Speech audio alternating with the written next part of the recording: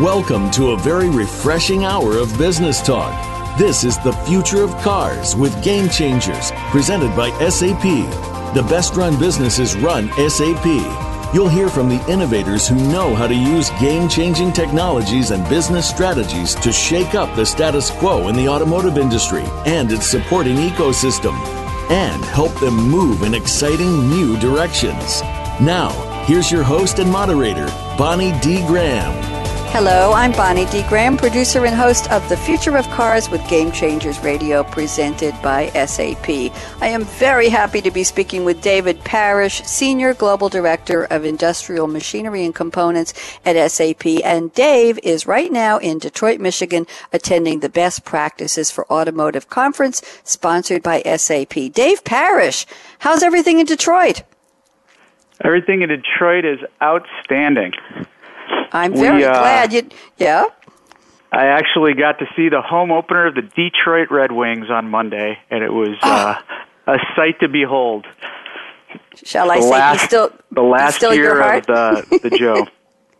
Wow, be still your heart. I can see Dave Parrish saying, yay, I'm here. Well, Dave, I know you're there for all kinds of reasons, but you and I were chatting a few minutes ago. You're an industrial guy. That's what you call yourself. But here you are at an automotive event. I know you've been attending presentations, listening to keynotes, and you told me there were at least 3 that were an absolute wow on the scale from 1 to 10. These were real game changers, if I can grab a phrase from our radio show. So, Dave, why don't you tell us what's happening that is really exciting at the conference? Well, I'll tell you, I mean, there is just an energy around this place, around technology, around solutions, about the automotive industry in general, which there's a lot of overlaps with the industrial markets I serve, the heavy equipment manufacturers and those kind of folks. The one that blew me away this morning was a presentation on a 3D printed automobile. Now, get your head around that for a second, Bonnie. I'm having trouble with it. I'm having trouble even thinking 3D. I have I had some guys with a 3D printer come on one of my cable TV shows about a year ago, Dave. They brought the printer to the TV studio, and they printed out a little holder, a little plastic cup holder, and I keep my pens in it on my desk. Mm-hmm. I can't imagine. You said a car from a... No, I cannot wrap my head around it. An automobile. And the company was called Local Motors. I'm not exactly sure where they're based, but I think they're based in Detroit. And they were telling us how the typical automobile today has between 20 and 30,000 parts, and their 3D printed vehicle had, I believe he said, 50. And these are in the process of being, certified safely to be on the highways of this great country of ours. And it's just crazy. And they did one, the Obama administration asked for some sort of military vehicle that ordinarily would take like 3 to 5 years. Mm-hmm. They did a crowdsourced design and produced the prototype in less than 16 months, I think you said. No. Dave, I looked them up. Do you mind if I read a little bit from Wikipedia? I think you'll enjoy this. May I? Sure. Okay, Local Motors is an American motor vehicle manufacturing company focused on low-volume manufacturing of open-source motor vehicle designs using multiple micro-factories. Get your head around that. It was founded in 2007 with headquarters in Phoenix, Arizona. The company's current vehicles include the Rally Fighter, here we go, and their 3D printed Strati, S-T-R-A-T-I, and Swim, S-W-I-M vehicles. The company develops vehicles using 3D printing and uses vehicle designs provided by the online community. Crowdsourcing, as you mentioned, Dave Parrish. In 2016, the company introduced an autonomous electric-powered shuttle named Oli, O-L-L-I. Wow. I don't know what to say, Dave. Would you drive in a car that they... and if you see this gentleman speak and you see the pictures of these vehicles, it's amazing. I'm not sure if it's Oli or Ollie because I can't remember how he pronounced it, but, this is a 10 to 12 passenger sort of a stand-up bus for low-speed, like, inner-city environments, and I can imagine these things all over the place soon. I mean, I really can. Would you drive in one? Or ride in one? Absolutely. Wow.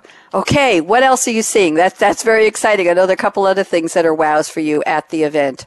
Yeah, the other one was, and again, my apologies for not ever having all the names and details, but okay. The gentleman that gained some fame by hacking into the 2014 Jeep Cherokee, I believe it was. He was on stage this morning, and he mentioned how all of these different technologies are great and all this exciting stuff, and I like to be able to start my car from my phone when it's the middle of winter in New York City and it's cold. But he was also very candid in saying the infrastructure and the parts and the components that automakers are using are not up to snuff. They are not as secure as they need to be. And they're getting better since, he kind of exposed this problem a couple of years ago, but it's still going to take some time. In addition to that, on stage, a very different perspective was a cybersecurity expert that had worked with, I think he also worked with the Obama administration and some state of Colorado, state of California on, cybersecurity issues. And his bottom line was, again, this is all great, this is all exciting, but there's a lot of bad guys out there, and we do not have, the way he worded it was the infrastructure in the U.S. is not where it needs to be to keep the bad guys out. And he didn't really want to expand too much on that and bring everybody down, but it was very clear that all industries and all of us as citizens and users of this technology, we're going to have to ramp up in the next few years for sure. We sure are. And Dave, by the way, you know me, I Googled what you're talking about, and I believe the person you might have heard today was Chris Valasek. He and Charlie Miller hacked into the Jeep Cherokee. Is that the one, Chris Valasek? That is correct. Yep, okay. And I believe the cybersecurity expert would have been Mark Weatherford, if you wanted to look him up while you're at it. Well, I'm Googling away. Mark Weatherford. Okay. Very interesting. Yeah. Security, cyber hacking, car hacking. It's something we never dreamed of. The biggest thing we've talked about, Dave, over the years we've been worried about is if you have a nice car and you park it on the street in a question mark neighborhood or even in a good neighborhood, that there's a question mark as whether it will be there the next day, right? Whether somebody's going to come and spirit your car away, and how many alarms do you need, and how do you have to lock the steering wheel up. That was our big concern, was they were physically going to take the car. Now they can take the control of the car. This is massive change in our lifetime, Dave. Wow. It is. Wow. Anything else you saw? It's exciting and scary at the same time, right? I mean, I think we all love the convenience and yeah. Good topics for the future of cars with Game Changers next year. We got to make sure we cover these with Larry Stoley when he renews the series. Dave, I have a question for you. You know, we always end the show with the crystal ball predictions round, so I'm going to ask you the following. We are seeing, obviously, from what you're seeing at the event right now, we're seeing a very fast pace that is driving, pun intended, innovation, business innovation in the automotive industry. And the industry is getting bigger and bigger, and more companies are getting involved, obviously, in ways we never even dreamed would be possible or feasible or practical or just at all. So my question is, let's look out almost 10 years to 2025. Do you think the pace of innovation we're seeing right now, this disruption, this energy, this drive to change things and excite the industry, do you think this pace can continue, or do you think we'll see a plateau for a little while and then another peak? What do you think? I think the pace is I think it's going to keep up, at least for the short term. Whether it's going to be the whole decade or not, I'm not exactly sure, but I got to tell you, I drive 40-year-old motorcycles in a 10-year-old pickup truck. And there was a gentleman on stage this morning that was saying he's wondering if there's going to, 10 years from now, if we're going to be able to get gasoline for those, right? Because everything's moving towards, electronics and batteries and those types of things. Mm-hmm. So I personally, being the driver of a 40-year-old motorcycle, can't really get my head around the autonomous cars and the autonomous buses and the autonomous cargo ships and all those things. But from what I saw in the last 2 or 3 days here in Detroit, I would think this is all happening, and it's happening very rapidly. And I could see a large part of this market, especially in public transportation. I think we mentioned the Ollie or the Oli.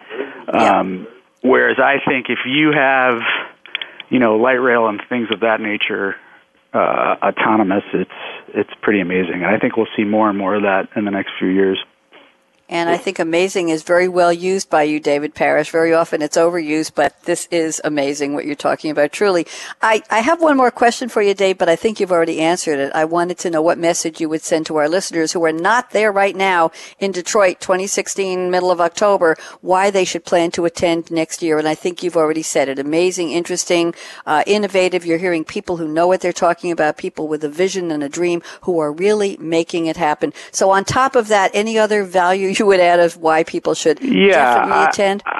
I would definitely, if I was connected in any way to the automotive industry, I would come to this event for certain next year, primarily because of just the world-class companies and the world-class experts that are here.